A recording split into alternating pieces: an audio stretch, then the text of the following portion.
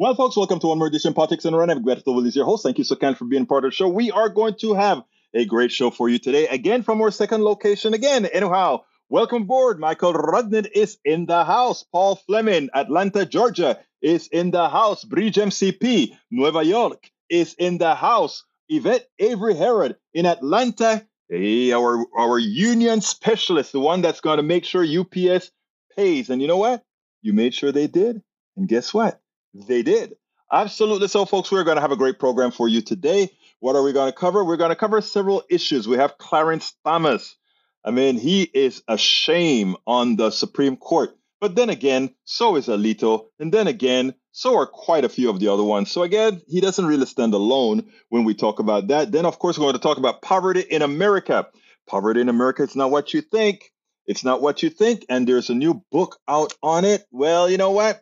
I'm going to show you a little bit about that and what we had to cover. This other subject we're going to cover is, of course, Democrats. You remember, guys, I was telling you guys, I ignored the Hunter Biden story. I ignored the Jared Kushner story. And why did I do that? Because as it turns out, if you follow those two stories, they have nothing to do with, well, indirectly with government. In other words, Biden can't tell Hunter what to do. And theoretically speaking, Trump can't tell Kushner what to do. Of course, we know that because he works with MVB, that what that really means is that the Saudi Arabia deal probably does have something to do with the former presidency of Donald Trump. Anyhow, I have to listen to Claire McCaskill on this one. And Claire McCaskill's former Senator Claire McCaskill said, we can't leave the Republicans to continue doing what they're currently doing.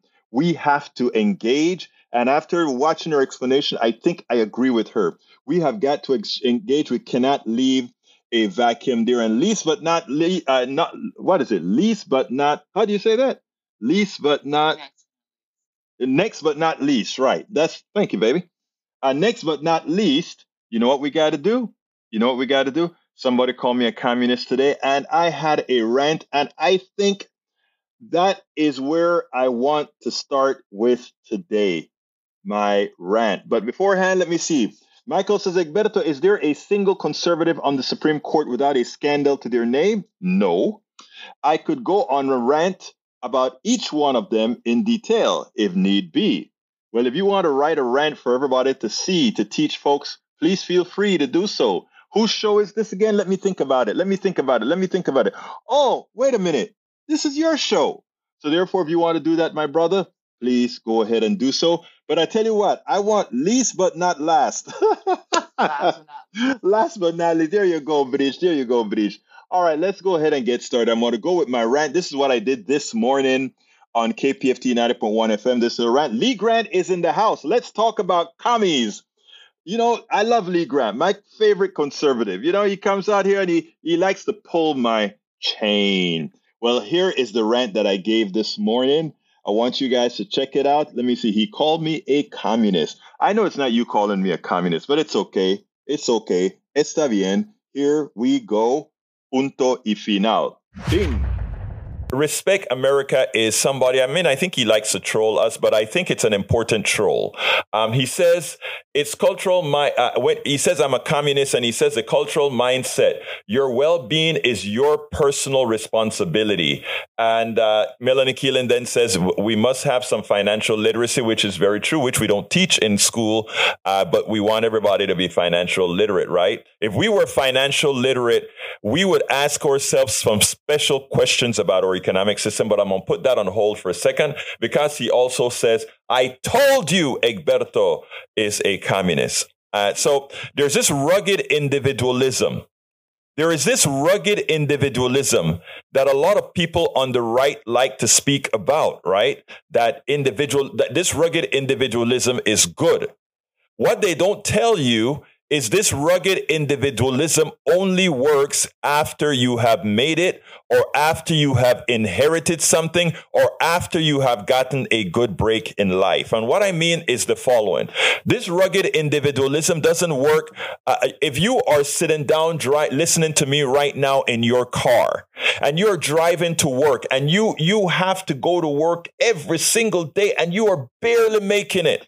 And then you hear this about this rugged individualism, and then you hear about these people on the streets who are asking for money while you are driving in your car to work. You have they have a psychological manner in which they speak to you to let you know. And when I say they, I'm talking about society at large, and to tell you, look at you. You're heading to work. You're busting your butt to work while that beggar is taking food stamps, while that person is on the street asking. And that infuriates you because you are going to work. Hey, brothers, let me tell you, when my business was flying before I left it to do this, the amount I paid in taxes, when I see somebody on the street, there was some time that I was thinking, I work 16 hours a day. I'm still working 16 hours a day. I'm just not getting paid for it. But I work 16 hours a day. And that guy's on the street. And there is a time that, as liberal or progressive that I am, that sometimes that feeling would hit the heart, right? Until I taught myself that, wait a minute. It is a game. It is a game. Those of you, that secretary, that janitor that is going to work in these buildings downtown, they're going to give you $7.25 an hour. They're going to give you $10 an hour. They're going to give you $12 an hour to keep them comfortable, right? And for that 10 or 12 or 15 or $16 an hour that you're making, you have 2 kids, and you have to get your 2 kids in daycare, and you have to buy that expensive gasoline that doesn't have to be that expensive, but it is expensive because somebody said, I can take more money away from the working class and make more profit for my shareholders and a bigger bonus for me. But they're only getting $16 an hour. Right? And at the same time, I'm teaching you, hey, but you're going to work. You're going to work. And that guy's sitting his butt down. And you are in pain going to work because what? Because that's the way you think things are supposed to work. And you hate that guy who's on the street begging because it's called rugged individualism. You are rugged individualists making it the hard way. But the guy at the top of the mountain, the guy at the top of the house, the guy at the top of that skyscraper that you're cleaning for $16 an hour, for $10 an hour, he is making orders of magnitude more than you. What do I mean by orders of magnitude? He may be making $500 an hour. He may be getting a bonus of several $1,000s every single year. His bonus is larger than your entire yearly salary. Few people are doing that. The problem in America today is people don't understand the obscene wealth that goes to the top on your backs. And they don't see the dissension that we create among the working class, fighting among each other for the crumbs that they let down. And then you have people whose mind have been so convinced, like my friend here on the chat that says, it's a cultural mindset. Your well-being is your personal responsibility. It sounds good. It sounds good if we had an equitable society, which we do not. So my friend, repeat America too, who calls me a communist.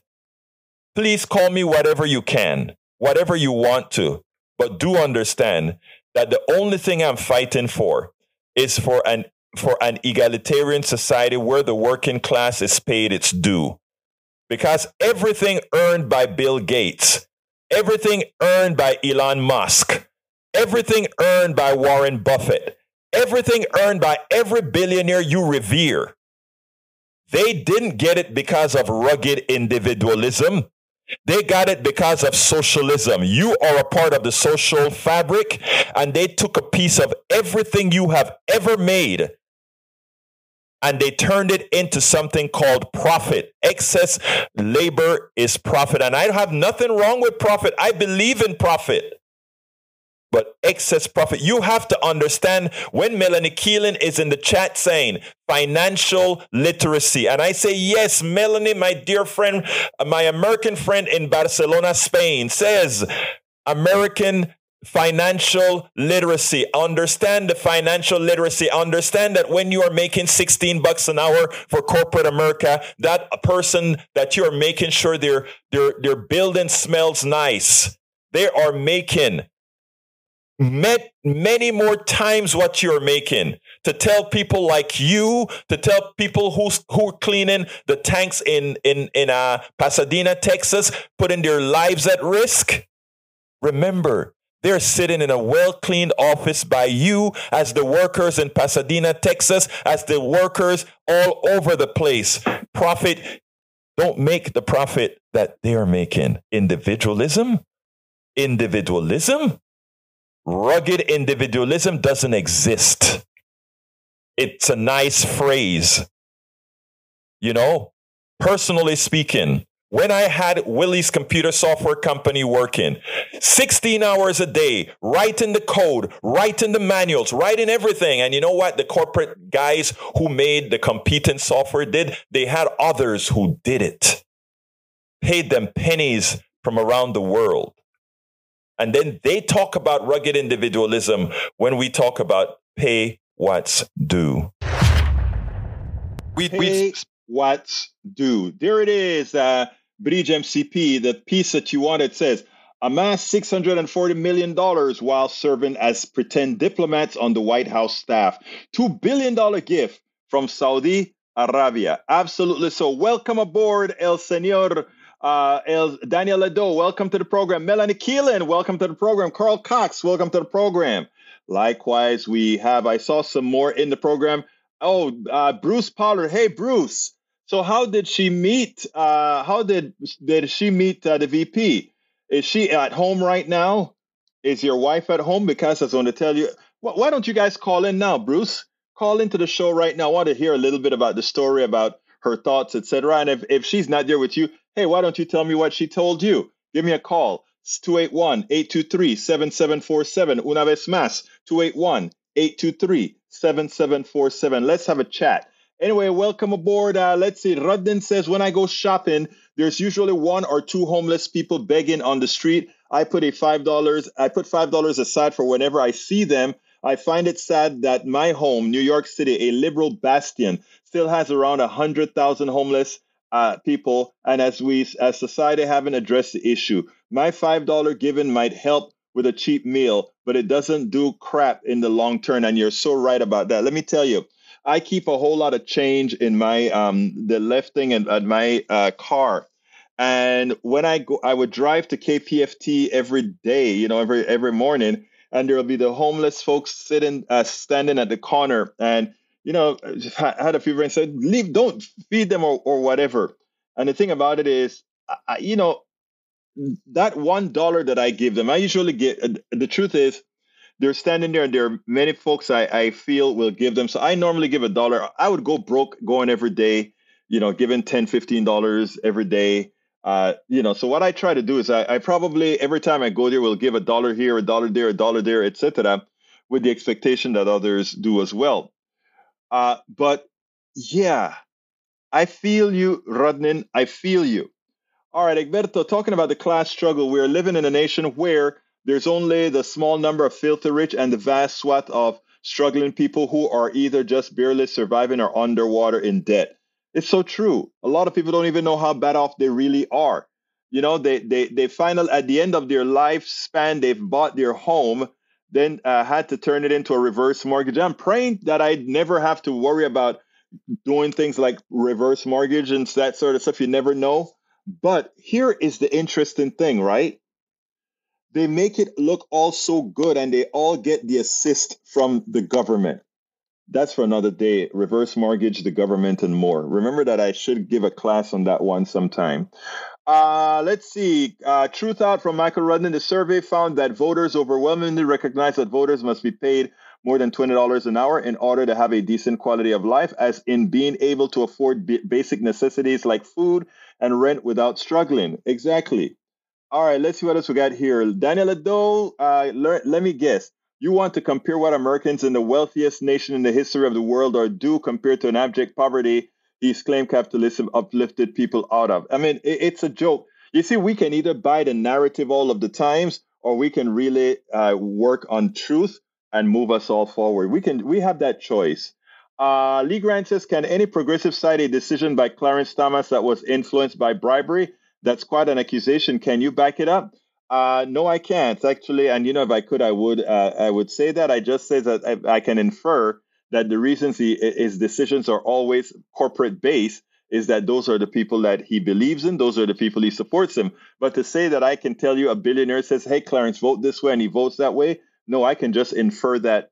Infer that, Lee Grant. Look at his choices, even from a guy that grew up as poor as he had, somebody who knows that things aren't done fairly. Well, what can I say? Michael, to Daniel. Daniel Ledo doesn't seem to understand that most Americans are living paycheck to paycheck.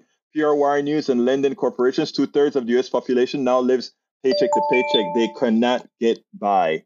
All right, here is Bruce Pollard. Bruce, how are you doing, my dear brother? I'm doing pretty good. Great. I'm glad you called in after we asked about your wife meeting the vice president today. Was it today that she met the vice president? Yes, it was. She's in Chicago at a conference called Gun Sense University. Wow. Which is put on by all the organizations that are connected with she's a coordinator in Mom and Action, and she's a group leader in the Be Smart program, which are two connected pieces of the effort that came out of Sandy Fork. Okay, got you. And so every year they have a big conference called Gun Sense University, and it's been virtual the last 2 years. This year they didn't. This year they all went to Chicago, and the vice president appeared. Kind of out of, they knew she was coming. They had a whole bunch of special security in place, but it was very impressive. And it sounds like she got some up close interactions with her. We'll see when nice the debriefing. Well, so she's going to have to come and debrief the PDR posse. Yeah. Well, the thing about this is she could be the next vice president. Or she could be the next president. Sorry. Who? Can you believe Kamala Harris? Yeah. Well, if he gets sick or something, yeah, could. Yep. Or we'll see. The interesting thing about it is we don't particularly want to say that because the right kind of hyperventilates that.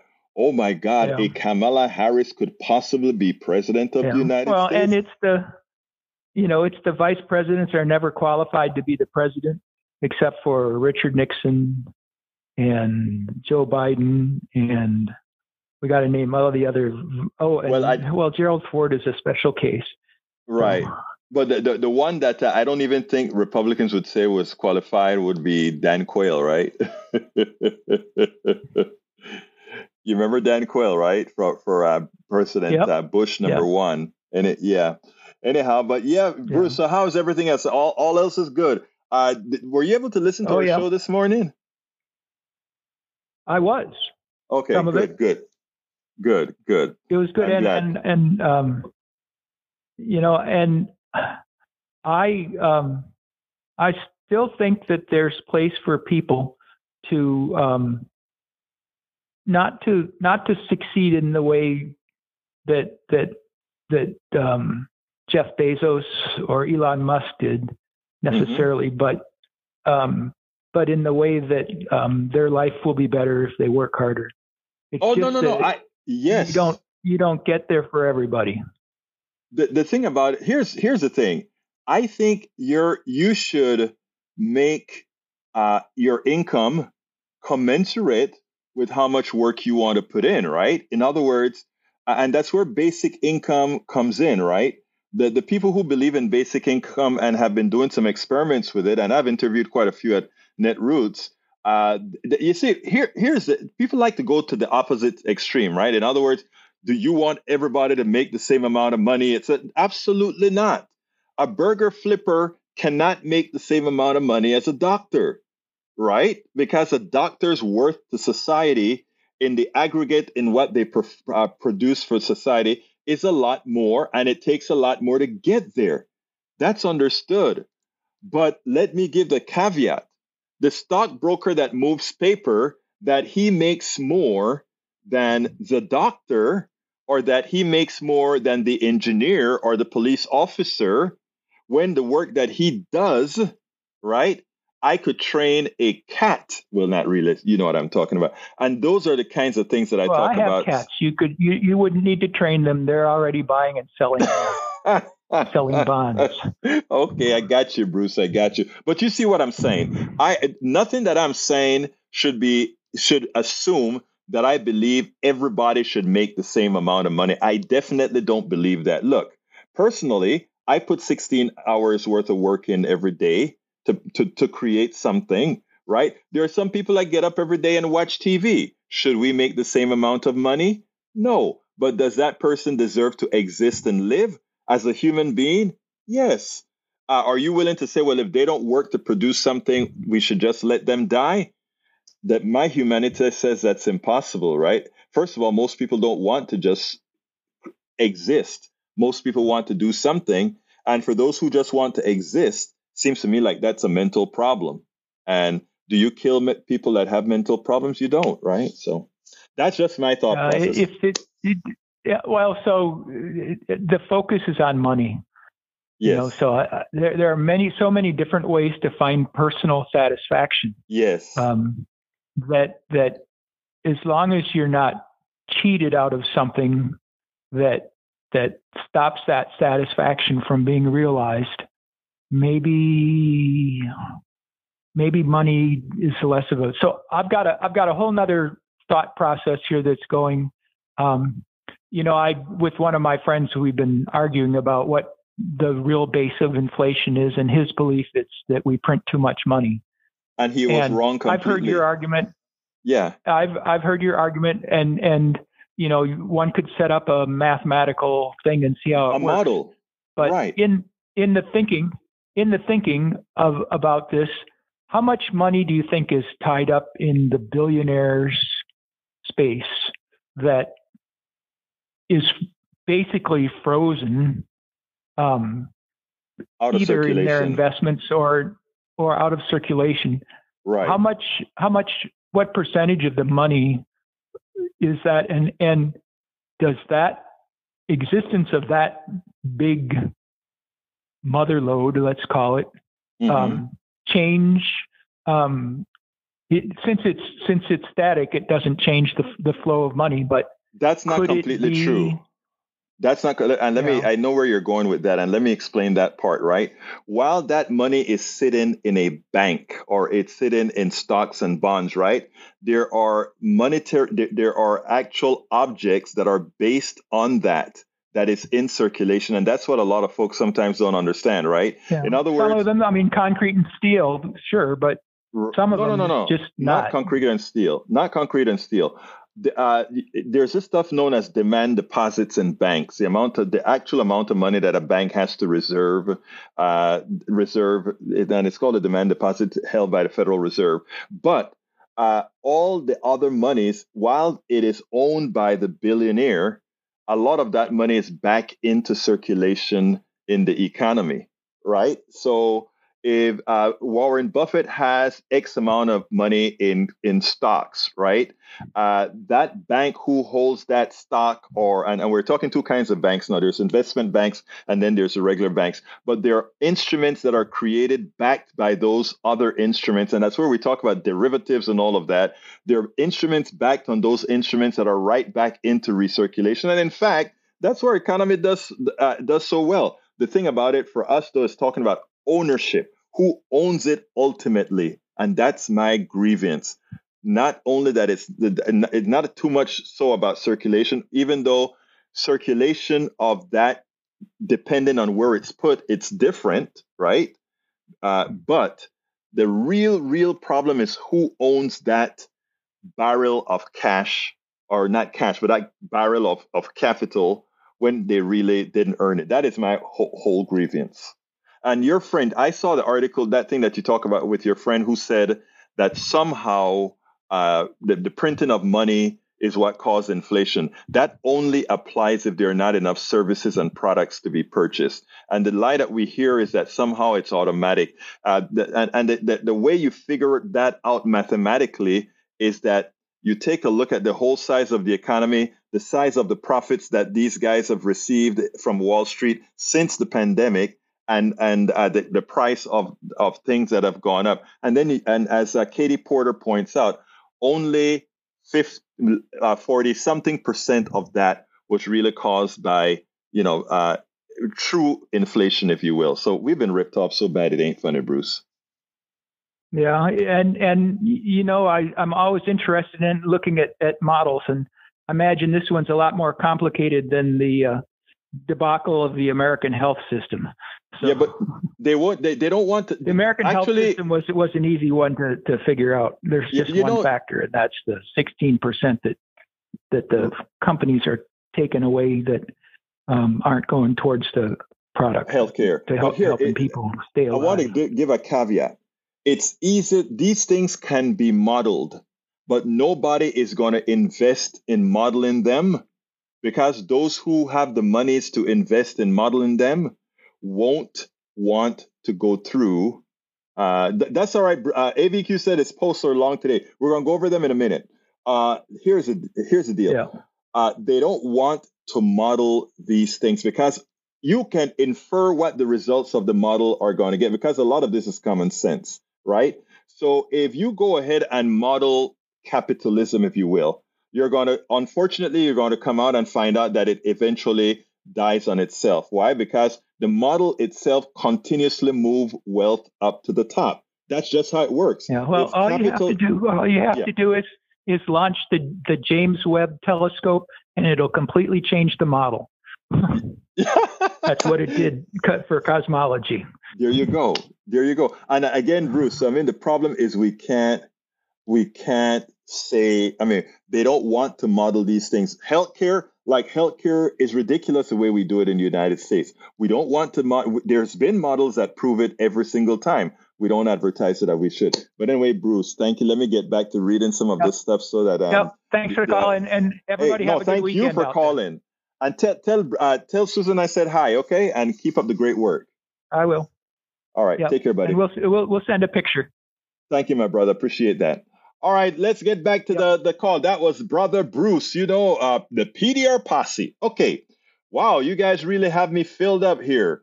Daniel Legdo, let me guess, compare. Okay, I read that one already. We also have Lee Grant says, can any progressive cite a decision? I read that one, and I said I couldn't. Let's see what else we got here. Coming down. Daniel Legdo said, just like O can infer that Joe Biden profited from Hunter Biden's deals, how come you can infer with Clarence Thomas but not Biden? Let me explain. There's a big difference. We are inferring that the results of his cases matches the people who we claim fund him. Okay, again, let's repeat. The people who fund there, you can see and first of all, I was very honest with Lee Grant. I can't specifically say Clarence only voted this way because this billionaire told him to do so. I can't say that.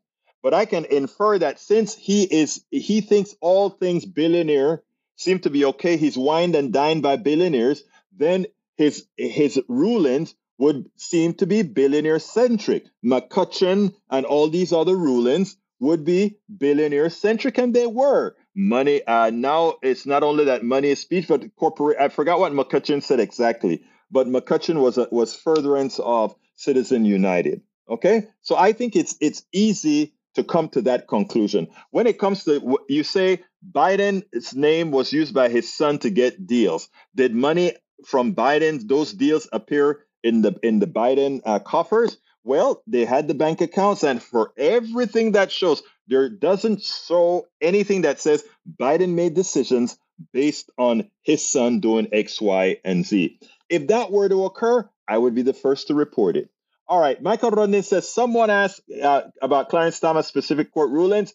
Here's just a quick one. So am I better at searching than you? Were you serious about finding out? Here you go. The Guardian, a close look at Thomas' judicial activities from the time he became friends with Crow in the mid-1990s suggests that the statements might fall short of the full picture. It reveals that a conservative organization affiliated with Crow did have business before the Supreme Court while Thomas was on the bench. In addition, Crow has been connected to several groups that over the years have lobbied the Supreme Court through so-called amicus briefs. Yes, we know that provide legal arguments supporting a plaintiff and defendant. In 2003, the anti-tax group, the Club for Growth, joined other right-wing individuals and organizations, including Republican Senator Mitch McConnell and the National Rifle Association, in an attempt to push back campaign finance restrictions on election spending. And the time of legal challenge for the least 2001 to 2004, Kroll was a member of the Club for Growth's prestigious Founders Committee. Though little is known about the role of the committee, it clearly commands some influence over the group's policymaking during the course of 2005. And I won't read all the rest. You guys can go ahead and read that.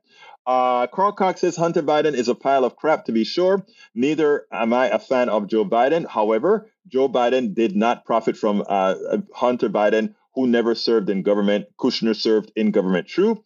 Michael Rodden, I think that's a repeat that Breach did for you. Michael Rodden also says one of the ideas from the communism that probably wouldn't work in society is that everyone would earn the same amount. I don't agree with that at all. What the left actually says is that everyone should earn at least enough to live a decent life, which is known as basic income, with the possibility to earn more due to the effort. Such a system would require the filthy rich to pay more in taxes to cover the difference. Society should welcome the millionaire, but abhor the billionaire. There is not a single billionaire that exists who hasn't screwed people over in order to acquire much. I think I've said that's sort of what Bruce and I was talking about as well, Michael Rudnin. Carl Cox says Kushner and Trump made big bucks by Kushner dealings with Saudi and other governments. Thomas will never admit that he uses his place in the Supreme Court. I agree with that. Michael Rudnin reminds me of Mark Thomas, author of If You're a Billionaire, You've Done Something Wrong. You have done something wrong. Maybe you can make $1 million legitimately. You can do that legitimately, or maybe 2 or 3 million legitimately. Once you get to 5, 10, you're really exploiting something along the line and pissing people off big time somewhere. And that's the bald fact of it. So if you are a billionaire, you seriously screwed some people through the wall. That's what's going to have happened. There are psychopaths in the fact that what they're good at is accruing money. I agree with that. You guys can finish that little piece from Rudnin, which is a good little snippet there. Let's see. Oh, I'd love to have a day to talk about the James Webb Space Telescope when we have a slow day in politics. That would have to be Bruce and I sit down in this room here and have a chat and have you guys ask him. He's an astronomer as well. He runs the astronomy thing at the college here. I know Bruce would love doing that. Right, Bruce? Say yes underneath. Lee Grant says, run in, try to focus. I repeat the question again. Cite a decision by Clarence Thomas that was influenced by bribery. I can't do it. Didn't I already tell you that, Brother Grant? I can't say it immediately. I just said we can infer that his rulings are based on who he has as his company. That's all. Okay, what did Robert Hunter Biden do in the way of corruption? Banked on his name to score a cushy job and earn quick buck. It had zero effect. I tell you what, since we're talking about Kushner, let me play that one. Make that be the next one that I do here. I'm going to play the Kushner thing that I did this morning. So here is the story about Kushner. I wanted to stay away from the Hunter Biden story. And because also I didn't want to take up the Jared Kushner story at all. Again, these guys are out of government. And yes, both of them leverage names. But one does it in an even more obscene manner than the other in your face.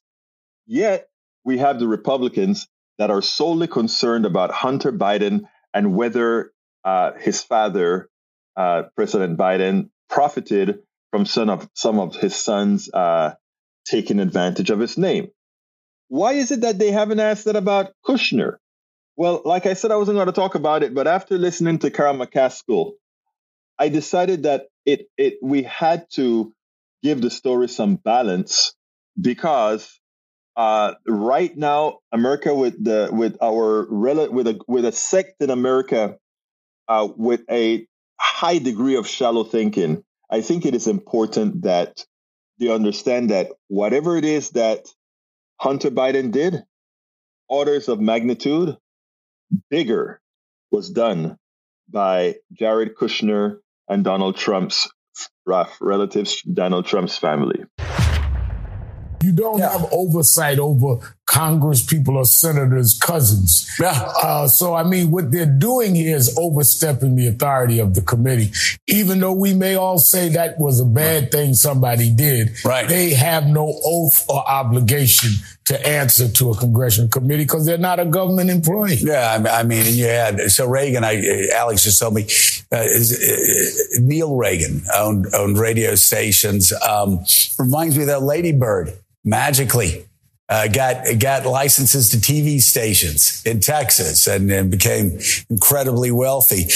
You look at the Bushes, some of the Bush kids, the same, did very well on the side. So these Republicans, I mean, they're sitting here looking at Hunter Biden, and somehow missing again, not only the $2 billion example right in front of them, but also a long history of this. I mean, Jared Kushner continues to cash out on the Trump presidency and all of the connections he made with the UAE and the Saudis throughout his 4 years in the White House in this senior job that he had when he ostensibly should have been advocating and negotiating policies on behalf of the U.S., but was instead fomenting and creating these relationships with people who he now continues to do business with. But there is a long history of troubled family members and children in the presidency and the White House. And I think I've read the Devon Archer testimony several times. And, the headlines couldn't be clearer. Devon Archer says that Joe Biden had no knowledge, no discussions with Hunter Biden of the business dealings that they were doing. And if you read really closely, I think the picture and the portrait that is painted by Devon Archer is actually a really sad one of a son who's exploiting his dad, taking advantage of him, sort of doing everything he can to capitalize on his name, selling this brand. That's absolutely true. And by the way, we've seen it time and again. I don't think it's right. In fact, if I were in that position, I'd look at all my family members and say, if you do anything like this, you ain't going to have a problem with the feds. You're going to have problems with me. But it happens time and time and time again. And again, we have an example of a sad situation here. Billy Carter is a sad situation. You look at some of the Bush issues. You look at, like you said, I mean, it's somebody in the shadow of either a brother or a father or somebody else. And they go out and they try to trade on the name. And yeah, it's pretty terrible. But if you have somebody that's actually making $2 billion off the Saudis, building a relationship off of Middle East peace talks, and off the Saudis, once again, the false equivalency is outrageous. And do we have that clip of the poor guy, the poor Republican, trying to, but here's a congressman from New York that needs to give me a call the next time he thinks he wants to go on an interview. Play the tape. Despite nearly 2 years now of an investigation into the president's son, while you have certainly unearthed a trove of evidence that the committee says proves the president's association, there has not been produced a smoking gun. Clear-cut, undeniable proof of the president's involvement with his son's foreign business deals. What do you say to that? Well, we've never claimed that we have direct money going to the president, but many members of his family have received money from foreign governments. And this is something that is very important for the American people to know. I want to just follow up with you, sir, on a point you made a moment ago, which is you said we never claimed that any money was funneled directly to the president. That is precisely the claim that the chairman of your committee, James Comer, and also Jim Jordan have made many times on the public record. We are putting an investigation together, laying out the facts between on the business dealings of this family. We are going to continue this investigation. I believe impeachment inquiry would give us more tools to get the job done. And then at the end of the clip, Jillian Turner there, who was tough. Jillian Turner said, okay, again, we just have to tell our viewers that they actually have claimed a direct line from Hunter Biden and these deals to Joe Biden. But actually, the problem he had was he's on a committee where they're lying. He actually went on TV and told the truth. Again, this is a story you won't see me touch on a lot, but I think I have to agree with former Senator McCaskill. You cannot leave a vacuum to be filled up by Hunter Biden, the family, the crime family, and not actually look over at the real crime family in America. No, you can't. Anyhow, a story this morning I saw on poverty that I think needed some coverage. So let's go ahead and play that, and then we'll take it on the other side. Well, I got to get it there. Poverty in America is not what it looks like or what you would see portrayed on TV. Most of the worst areas that suffer poverty, there are the rural areas, there are areas like Appalachia, the Mississippi Delta, etc. Unfortunately, it's amazing. As a political show, it's incumbent for me to tell you that most of these areas that are suffering from extreme poverty are, in fact, areas controlled by people on the right, conservatives. Does that say something? Actually, it does. But that's not the point of the discussion. There is a professor who wrote a book to sort of highlight people on what's going on in the country with relations to poverty. I want you to check this out, and then I want to take it on the other side for one specific issue. And this issue has a lot to do with something that we spoke about even during the Clinton era and how welfare was described. Check this out. We'll take it on the other side. We have a gross national product of some $700 billion, and that we spend $75 billion on armaments and weapons. But you would think that we spend almost $3 billion each year on dogs in the United States as American citizens, that we could be doing more for those who are poor, and particularly for our children who have nothing to do with being asking to be born into this world, but who don't have enough to eat and no school to go to and insufficient clothes, so that they're going to lead a very difficult, unhappy life through the rest of their existence. That was then Senator Robert F. Kennedy in April 1967 on a visit to the Mississippi Delta, one of the most poverty-stricken regions of America. Today, it remains one of the most disadvantaged areas in the nation. A recent finding shows that the most poverty-stricken places in the United States are, on average, rural communities of color. That phenomenon is the focus of the new book titled The Injustice of Place, Uncovering the Legacy of Poverty in America, co-authored by Catherine Eden. She is a professor of sociology and public affairs at Princeton University, and she joins us now. Such an important topic, and one that I think goes against what many people think of when they picture poverty. It's the idea that it's rural poverty, not urban poverty, rural poverty of color. Tell us more about it. So I've spent my whole career studying poverty in cities. And a couple of years ago, we partnered with the Robert Wood Johnson Foundation to sort of turn our lens from America's poorest people in cities to its poorest places. And when we put together the nation's best data to identify these places, we were stunned to note that virtually all of the clusters of the deepest disadvantage were in rural areas. Extraordinary. Professor Alexia McCammon of the Washington Post has a question. Hi, it's so good to see you. And I majored in sociology in college, so appreciate having you here. I'd love if you could speak to the different types of infrastructure that the book touches on and how that could help. We hear a lot about physical infrastructure, of course, from folks like President Biden right now, roads, bridges, how that can help communities. But you talk in your book about social infrastructure and the need to rethink how people actually gather. Could you talk a little bit more about that? Yeah, so the most disadvantaged places in America are in Central Appalachia, the Cotton Belt, the historic Tobacco Belt, and South Texas. And what we see there is the social infrastructure. These are places where people can build social bonds, have really atrophied. They've fallen apart. The bowling alley, it's not that people aren't bowling, it's that there is no bowling alley, and so on. So as the beauty shops and the barber shops have closed down, people have really lost the ability to connect with one another. And in fact, in the book, we tie that very closely to the rise of deaths due to opioid overdose.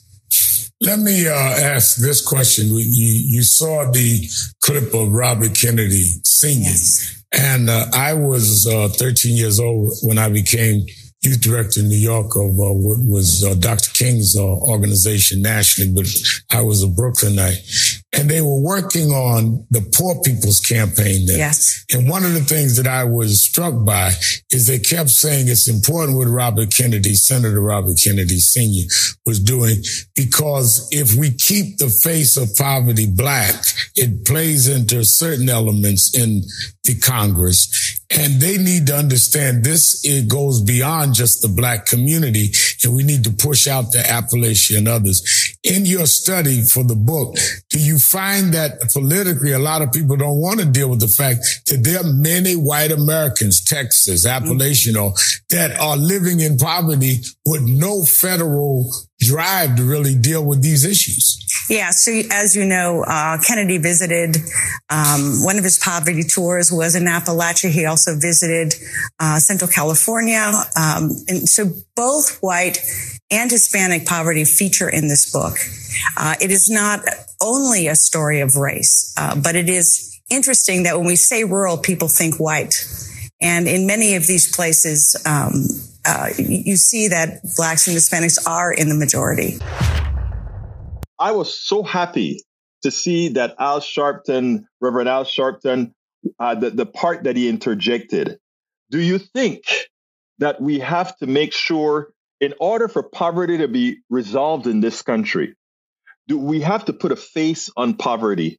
And the question is, usually when we are putting a face on poverty, we often want to make that face look like a minority face, meaning the face of a black person, a Latina person, an indigenous person. And just because of true and politics and how it works and demagogues, that presents a problem, because those who are unempathetic, the leadership who is unempathetic would promote that poverty looks like that. It is something that we don't necessarily have to do something about immediately. But when you put a true face on it, what poverty really looks like in America, you can actually get a change, because suddenly it's different. I remember under President Clinton, he was going to reform welfare.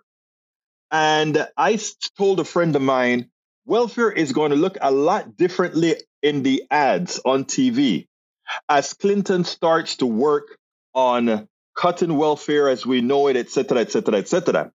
And you know what? The face of welfare on TV changed. Suddenly, you didn't see the black mother suffering and trying to get help. You saw a great narrative of a white young woman who just can't make it, and that there was WIC there for her. It took on a different tone. And a friend of mine that I worked with at Dresser Atlas, he just couldn't believe that would really be the case until he saw it happen in real time.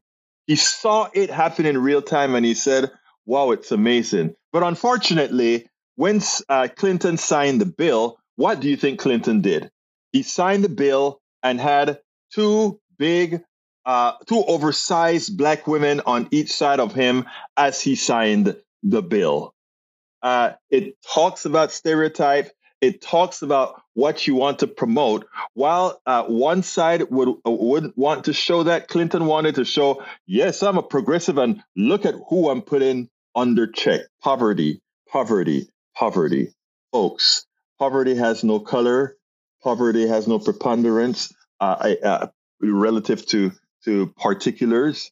But I tell you what, it's great that Al asked that question, specified that question, and that it gave it a bit more context. Absolutely. So now, as usual, Eric would come with an interesting statement. He says, welfare state is what government wants and pushes.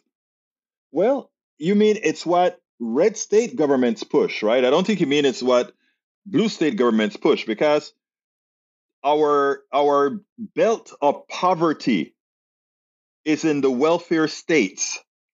and the welfare states are governed by conservative government. So if we want to, if we believe in leading by example, what you will see is that in red states, again, I repeat, in red states, they are dependent on the federal government. In other words, they're dependent on the excesses from the blue states. So when you talk about, again, Mr.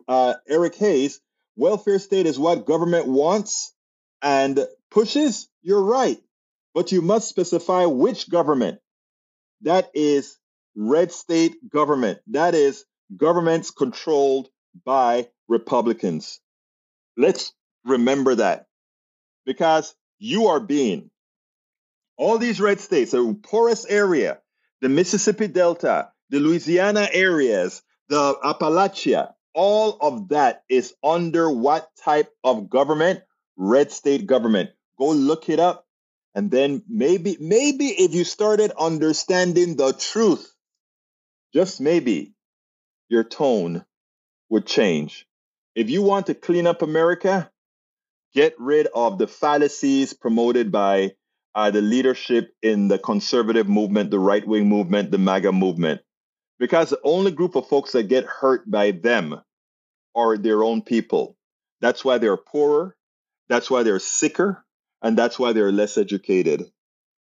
If you want to get the truth, that's the truth about red states. Poorer, less educated, and sicker. Let's remember that. Federally closed many red states. Oh boy, again, there's no helping you. In other words, we save people in red states from getting black lung. The same time, we subsidize them so that they can get education to be more than just people who dig holes in the ground to take out coal. And you want to tell us, stop doing it. Stop helping the people. Stop making them more healthy. Wow. Talking about the inability to think critically. Anyway, I got to start looking about getting out of here. Today I don't feel like discussing the uncritical. So let's go ahead and see what we can do here. I want to go ahead and ask you guys to please support the program. We cannot do it without you. So please support the program by subscribing to our newsletter. The paid version of our newsletter is very, very, very inexpensive. And as I look for it to put it out here, please go to politicsdoneright.com, politicsdoneright.com/newsletter, politicsdoneright.com/newsletter, and consider supporting us with a paid subscription. It's very cheap. It's like saying we're going to buy you a coffee. If you want to find out other ways to support us, however, you can go to politicsdoneright.com/support, politicsdoneright.com/support. But I would really like you to do two things. Find one option to support us, and the newsletter is a great option because we're going to tie a lot to that as well. politicsdoneright.com/newsletter. Subscribe to the newsletter. And please choose that inexpensive subscription, and it'll help us do what we need to do. There's a lot to do. Another thing as well, we are here in Houston. We are going to be at the Black Hole Coffee Shop. The Black Hole Coffee Shop, I don't have it right now, but we're going to be broadcasting Politics Done Right live from Black Hole on Tuesday at 6 in the morning. And likewise, we are going to do that. Oh, I have to, talking about that, I've got to prepare a promo for that. And I'm going to do that today as soon as I'm done with the program. Anyway, folks, it was a pleasure having all of you, my right wingers, my left wingers, my anarchists, everybody. I want you guys to know I love you. We are one family, and we are going to discuss, and we're going to coalesce on something good. So again, please support the program. politicsdoneright.com/newsletter is one way to support us by subscribing to our newsletter and getting a paid version of our newsletter. Other option is going to politicsdoneright.com/support. My name is Egberto Willies. This is Politics Done Right. And you guys know how I end this baby. I am what? Out.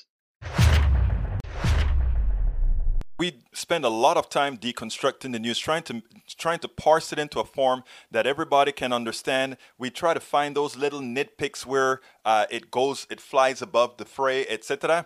If you really like these videos that we do, I want to ask a big favor. Please go ahead. Number 1, subscribe to our channel. And number 2, please join if you can. Thank you so kindly for watching. Keep watching. Please remember to share. We must populate the entire internet with our progressive message, a message that we know is what most Americans say that they want. So help us, please join.